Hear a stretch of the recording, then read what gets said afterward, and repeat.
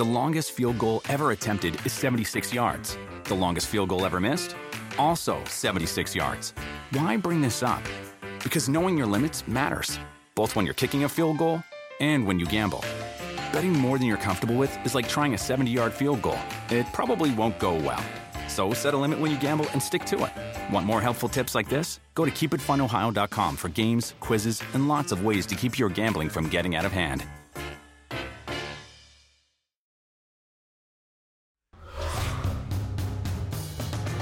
PFTOT, the program that we do after PFT Live goes off the air. Things we either didn't get to or would like to talk more about. We spent a lot of time talking about the draft. We didn't spend much time talking about the guys who weren't drafted. Plenty of guys not drafted who end up signing as undrafted free agents because there's only 7 rounds in the draft. But to not be drafted when you are one of the early entries, and there were 144 early entries this year, 49 of them undrafted. That calculation came out yesterday, courtesy of The Athletic. Chris, it's just a shame now that these guys who weren't drafted, now plenty of them will be signed and they'll have a chance to compete and earn a roster spot and continue their NFL careers or their football careers. But I wish there was a way that guys who enter this process and aren't drafted can turn around and go back to school and continue to use up their eligibility, maybe enhance their standing for a future draft. Yeah, I wish there was too. And I mean, I really think, I wish that, the NCAA and the NFL would get together a little bit and brainstorm on this a little to how they can maybe fix this situation because, again, yes, I know people are going to sit out there and blame and go, well, these kids, they made their own bed. They didn't have to go out early. Okay. That's easy to say when you're sitting up above and, 30,000 feet above evaluating. A lot of these kids come from nothing, have had no money. They have to make these decisions sometimes to further their life. And sometimes they are ill-advised, plain and simple, a lot like most 20 and 21-year-old people are. Again, I'd like to, question some of the people out there in the world who are 40 years old now and go, let me hold you accountable for everything you did in 20 or 21 and let me redictate how your life went. And yes, there needs to be something done here. I don't know how it can be done, Mike. Is there a point in the process right after the combine where maybe teams are now into the draft evaluation where they could tell certain guys, hey, you 20, 30 guys, there's no way you're getting drafted before round 4. Maybe you need to go back to school. I don't know what it is. I'm just spitballing things out there right now, but I certainly wish they could fix it. Well, and I think, and let me be skeptical / cynical about this. I think the reason they don't give the college football player a pathway back if he's not drafted is that if you had that safe harbor, more guys would roll the dice because there's no downside. They force these guys into that all-in play. And, hey, you're going to go try the NFL. Oh, you can't come back. Make sure you understand if you give it a shot, you don't have the ability to come back and play. And I think that's part of the reason why college football wants it that way. Because it's stupid. The guy isn't getting paid to play football, so he should be able to come back and not get paid to play football. This whole idea that they're amateur athletes, that got blown up 30 years ago. Right. Let's go ahead and let these guys, if they don't get drafted or if they don't like where they were drafted. Now, NFL teams wouldn't like that, Chris. You use a 5th-round pick on a guy, and he's like, no, I'll just go back to college football for a year, and you've lost your 5th-round pick. So, it would not be an easy thing to fix. No, it's not. And maybe it would only apply to guys who weren't drafted at all. But I just think it's not fair to these guys to not give them a chance to continue their college football careers. But the bottom line is they want to put these guys in a position where they are making that all-in decision because this is about scaring next year's class of early entries into staying put. They don't care about these guys who didn't get drafted. They care about using that as a way to get the guys next year to say, okay, I'll stay in school. Yeah, no, you're exactly right. There's no doubt about that. And even adding to the complications of this, I mean, think about it from the college teams aspect as well, where, they're doing spring football. They've moved on. Our safety went out to be an NFL draft participant. We've moved on to another guy and had a few practices, and now a guy realizes he's not going to get drafted. He comes back back into the fold. So I know it's very difficult. I guess it's just I hate to see 20 and 21-year-old men, or young kids is what they are now that I'm 38, have their whole life dictated by this one decision. That's where I kind of find it a shame. Yeah, because they do sometimes get bad information, and they do sometimes get money that induces them to sign with an agent, whether it's a marketing guarantee or whatever the case may be. And it's always disappointing if you're not drafted. But as we talked about during the show, for some of these guys, it's better to be undrafted than to go in round 7, maybe even round 6, because you can pick your next spot. You don't get buried on a depth chart. You have a chance to make it on a roster somewhere and climb from 90 to 53 and get good coaching from a staff that you think is in better position to help you get the most out of your career. So either way, guys like Tyree Jackson gave up a year of eligibility at Buffalo, now signed with the Buffalo Bills. And one last point before we move on. There's no guarantee that extra year of school is going to make a guy any better. We always assume that if a guy goes back for another year of college football, he's somehow going to transform into a better prospect. Maybe you're as good as you're ever going to be, right? There's some truth to that. I mean, look, Jared Stidham, Drew Lock, they had a chance to be first-rounders if they came out 2 years ago. But then their teams weren't good, and here they are. They fell in the draft. So your point's very valid there as well. All right, there was a report from Albert Breer of SI.com on Saturday that the Vikings were expecting to get calls from other teams about the possibility of trading tight end Kyle Rudolph, cornerback Xavier Rhodes, cornerback Trey Waynes. Now, look, I know it's bad form to speculate on sourcing, but unless Breer has different sources with all the different teams that we're thinking about calling. This is the Vikings putting this out there in the hopes to induce someone to call. Right. And the bottom line is no one called about any of these guys. But I think these are 3 guys we need to be keeping an eye on, because maybe at some point the Vikings pick up the phone and start the process of trying to shop Rudolph, Rhodes, and/or Waynes. Yeah, no, I think certainly that is something to keep our eye on. I mean, hey, shots were fired at the NFL. Was that the NFL Combine and the owners' meeting with Mike Zimmer, just talking a little bit about Xavier Rhodes needs to play better and he's got to earn this contract. So we knew there was some unhappiness there right off the bat, and he's expecting more. You know, I don't expect Xavier Rhodes to be traded. I don't think so, especially with the amount of money he's making at this point. And last year was not a great look for him. But guys like Kyle Rudolph, certainly, I think you can look at that and go, ooh, okay, if they got into camp here and thought, okay, our tight end position, our tight end room is pretty solid. If there's a team like New England who calls and maybe evaluates their roster and goes, you know what, we need another tight end, that's certainly, I think, something to keep your eye on. And Trey Waynes as well, who was a first-round corner, who's a good player, Mike, but hasn't quite lived up to where he got drafted and has had issues with pass interference. As you know, you watch them a lot. So, I understand the conversation of trade around all 3 of them. The thing about Rhodes and Waynes, their contracts, their salaries for 2019 are fully guaranteed. So they're going to be on the team unless somebody offers a trade that the Vikings are happy with. And it may not take much to make the Vikings happy, since they'd be unloading that guaranteed salary. For Rudolph, last year of his contract, and that puts him in that formula where maybe in October the Patriots decide to make that move, because then they acquire him in trade, he leaves in free agency, They pick up the compensatory draft pick, although he's on the wrong side of 30, so it's not as valuable a pick. We see what the Patriots do at the trade deadline. If the Vikings are struggling, or if they're happy with Irv Smith and their other tight ends, Irv Smith, the second-round pick from Alabama that the Vikings picked up, then maybe the Vikings would do that, even if they are contenders this year. All right, the Cardinals trying to become contenders. Steve Keim explaining to Peter King why he drafted Kyler Murray first overall. Said Keim, when I closed my eyes and I visualized Kyler Murray running around State Farm Stadium in red and white, for whatever reason, all I saw was fireworks, excitement, a must-see environment where fans have to go and show up and see this thing. Him being the architect was a phenomenal fit for me. I either visualize them or I just have bigger balls than my brains. I'm not scared to make a mistake. That could cost me my career, but at the same time, to be great and to have success, you've got to be willing to take chances, ones that you believe in. And I think that this is important, because Keim's job really is riding on this. He already is on borrowed time with the Arizona Cardinals.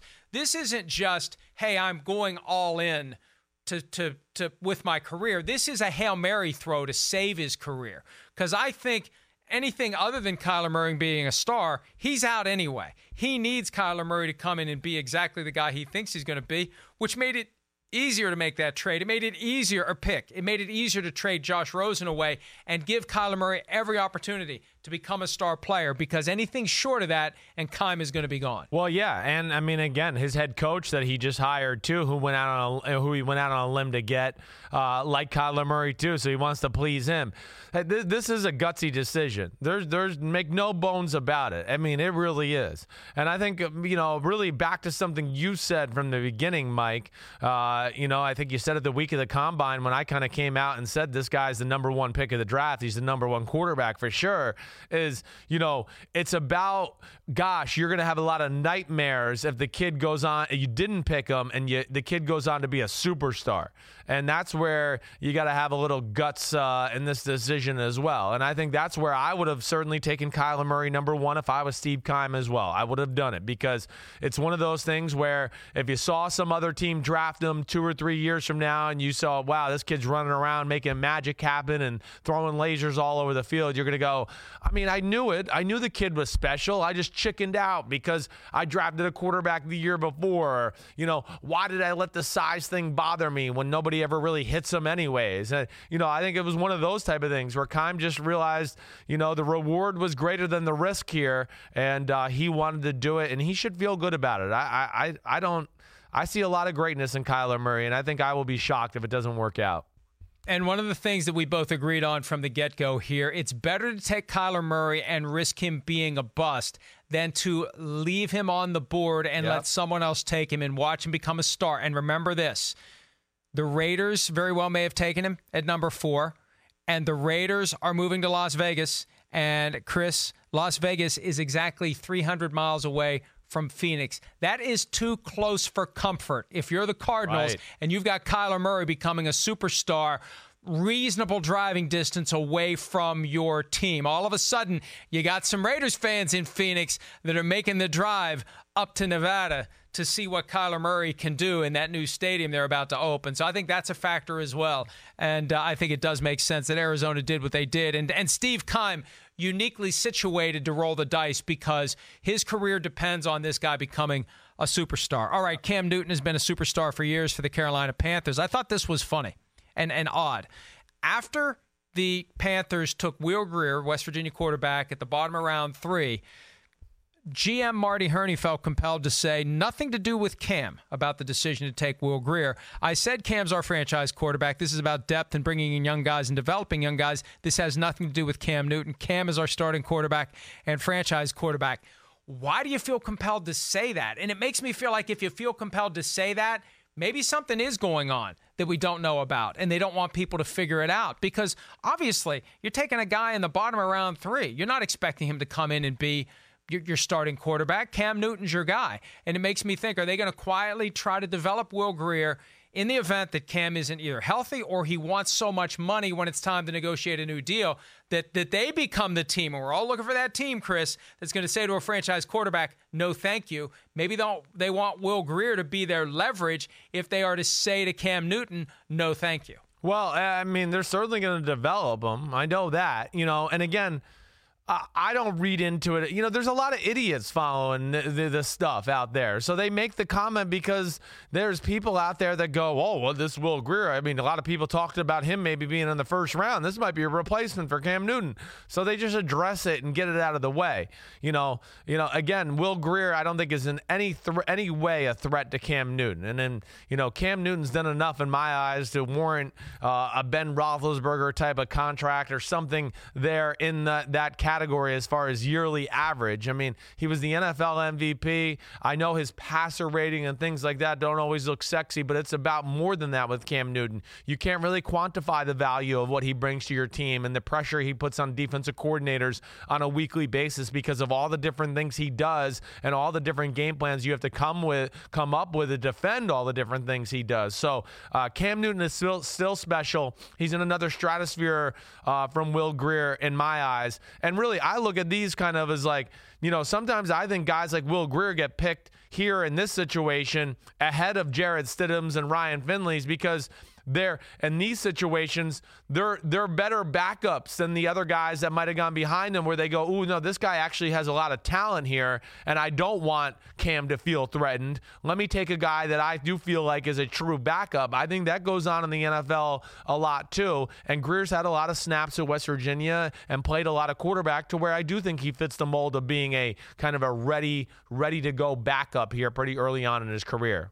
See, now you're just making excuses because my guy was the 5th quarterback off the board, not your guy. No, I'm not. I'm just telling you, I can go back to my own example, my own self here. I ended up going in the 3rd round, and a guy like Dave Ragone got drafted in front of me, right? And I had a lot of teams tell me when the fact was done, well, you were just we felt like you were too talented to where you were going to threaten the starter, and we were going to start problems that way. So I almost fell that way. To at times, yes, when there's an established starter, they don't want a guy that comes in and is going to make the team go, whoa, he's as good as our starter. We better watch out. I don't know if that's true here or not. I'm just throwing it out there. Don't you dare diss Louisville great Dave Ragone. I won't have that. Dave's an awesome program. Dude. He's an awesome dude. I know. All good. He was after his football career ended, he did some radio in Louisville for a while. I was on his show every week. He did that until he got into coaching, I think, for a couple of years. Yeah, he's the quarterback coach for the Bears now. Yeah. Kicking butt. All right. Yeah. And he wasn't. Look, that's the thing. So many college quarterbacks are good enough at the college level. You really don't know until you get to the NFL level what a guy's going to do. And that brings me to Chad Kelly, a guy that was Mr. Irrelevant. I hate that term, too. The last guy taken in the draft 2 years ago by the Denver Broncos. As of last year, he had climbed to number 2 on the depth chart. Ugly incident at a Von Miller hosted Halloween party where Chad Kelly got kicked out, and then he went into somebody's house and that he doesn't know and sat down on the couch and got chased off with the tube of a vacuum cleaner, got arrested for criminal trespass, pleaded guilty to misdemeanor charges back in March. The Colts reportedly are taking a look at him. I'm told the Colts haven't made a decision yet. They may do so this week. There's that Frank Reich, Jim Kelly connection. So maybe a second chance, or as the case may be, a third chance for Chad Kelly. And, Chris, I'm going to say what I say about Tyreek Hill and every other guy that gets a second, third, fourth chance, whatever. Every time you give someone a second chance, you're taking away someone else's first chance. Even now, with a 90-man offseason roster, there was a quarterback from Central Connecticut that was going to be signed by the Colts, and the Colts said, we're not going to do it. We may be signing Chad Kelly. So that's now that guy landed with Cincinnati, but he took a job that somebody else would have gotten in Cincinnati. When you give that guy the second chance, whether it's an offseason roster spot or regular season, you're taking away someone else's first chance, typically someone who never got himself into trouble. And that's one of the philosophical issues that the NFL needs to continue to confront. Yeah, it's a tough balance. It's hard to argue the points you made there, but the great equalizer and all that is talent. Guys with big-time talent seem to get second and third chances. Yeah, I mean, Chad Kelly had issues at Clemson, had to transfer to Ole Miss, had issues at Ole Miss, made him fall out of the draft, then, of course, becomes Mr. Irrelevant. And then, of course, you talked about the issue with the Denver Broncos. But, man, the way Chad Kelly played in the preseason last year and all those things, they're going to make teams notice because Chad Kelly has NFL starting potential as far as his physical abilities. He's a big guy, he's an incredibly strong arm, can make some really eye-popping type of throws that's going to get the attention of GMs. And as you know in life, it's not always what you know, it's who you know. And yeah, I'm sure that the Frank Reich, Jim Kelly combination is certainly not hurting here in this issue. But I get your point. Yeah, there's guys that are certainly not getting their first chance, where we see other guys in the NFL, rightly, wrongly, whatever it may be, might be on their third or fourth chance. But I think the big thing there is the talent, and talent sometimes lets a lot of things get swept under the rug. I'm a little surprised that it's taken as long as it has for Chad Kelly's name to come up when you consider the talent, when you consider the connection, when you consider he was number 2 on the depth chart in Denver and had all indications of playing at some point last year. Yeah. I mean, if he hadn't been kicked off the team, I think at some point they would have rolled the dice on Chad Kelly just from an excitement standpoint. Yeah. Let's see what this guy can do. And the AAF co-founder, Bill Polian, He said that Chad Kelly was the best quarterback in the draft in 2017, and that draft class included Deshaun Watson and Patrick Mahomes, for crying out loud, and they didn't show him any type of interest. But I just think it's a matter of time before he plays again, because you're right, talent is always going to rule the day. And should it be that way? Well, no, but that's kind of the way it is in sports at every level, in every type of sport. The better you are, the more leeway you have, the more rules you can break, because ultimately people want to win, and they're going to give you that chance to help them win, knowing that if it doesn't work out, well, all right, we'll just get rid of you anyway. Right. Exactly right. I mean, hey, go through it. Does Randy Moss get away with some of the things he got away with in Minnesota if he's not Randy Moss? Did, Lawrence Taylor get away with some of the things he got away with in New York? He got away with them because he was, sacking quarterbacks every other time they drop back to pass. So, yeah, that is part of the deal. And just like any profession, too, the really great talents, they get favored in their business and their prospective jobs, whatever it may be. And here, the other thing that I think, again, shows Chris Ballard's genius here. And you talked about it, I think, during the show today. Yeah, Jacoby Brissett, this is the last year of his contract. He's going to be a free agent. I think he knows if I sign a Chad Kelly or something like that, man, and somebody went down late in July or late in August or early season, Jacoby Brissett could be a hot commodity as far as a trade commodity. And that's where I think Chris Ballard's probably thinking about this Chad Kelly signing as well. We need to wrap it for now, but Chris, on this point of giving guys second and third chances based on talent and that intoxication that comes from talent, think about this for tomorrow. Read the item that I posted Saturday at PFT. Is it time for the NFL to begin to create a disincentive and take away future draft picks for players who do have that second chance and it blows up? Is that the appropriate way to give teams reason to think twice before they do it? We'll get into that tomorrow on PFT OT. We got plenty more to come all day long. Chris Sims Unbuttoned later today. I'll do a PFT PM, and we'll have plenty of content at ProFootballTalk.com all day long. Chris, see you tomorrow. Have a great day. Great job today. Go see Avengers with your kids tonight. Probably going to wait till next weekend, but thanks. Good job by you. Peace out. See ya. Why are you waiting for the weekend? Why don't you go tonight? Monday night, nobody will be there. They cut us off. I don't know. See ya. See ya. Dietz & Watson's been making meats and cheeses the right way since forever. What's that mean? It means never cutting corners, ever. It means cooking, not processing. It means our Virginia brand ham that's cooked to perfection, then twice baked to layer the flavors. It takes more time, but you can taste the difference. We come to work every day to do it the right way, even if it's the hard way. Because if it's not right for us, it's not right for you. Dietz & Watson, it's a family thing since 1939. The longest field goal ever attempted is 76 yards. The longest field goal ever missed? Also 76 yards. Why bring this up? Because knowing your limits matters, both when you're kicking a field goal and when you gamble. Betting more than you're comfortable with is like trying a 70-yard field goal. It probably won't go well. So set a limit when you gamble and stick to it. Want more helpful tips like this? Go to keepitfunohio.com for games, quizzes, and lots of ways to keep your gambling from getting out of hand.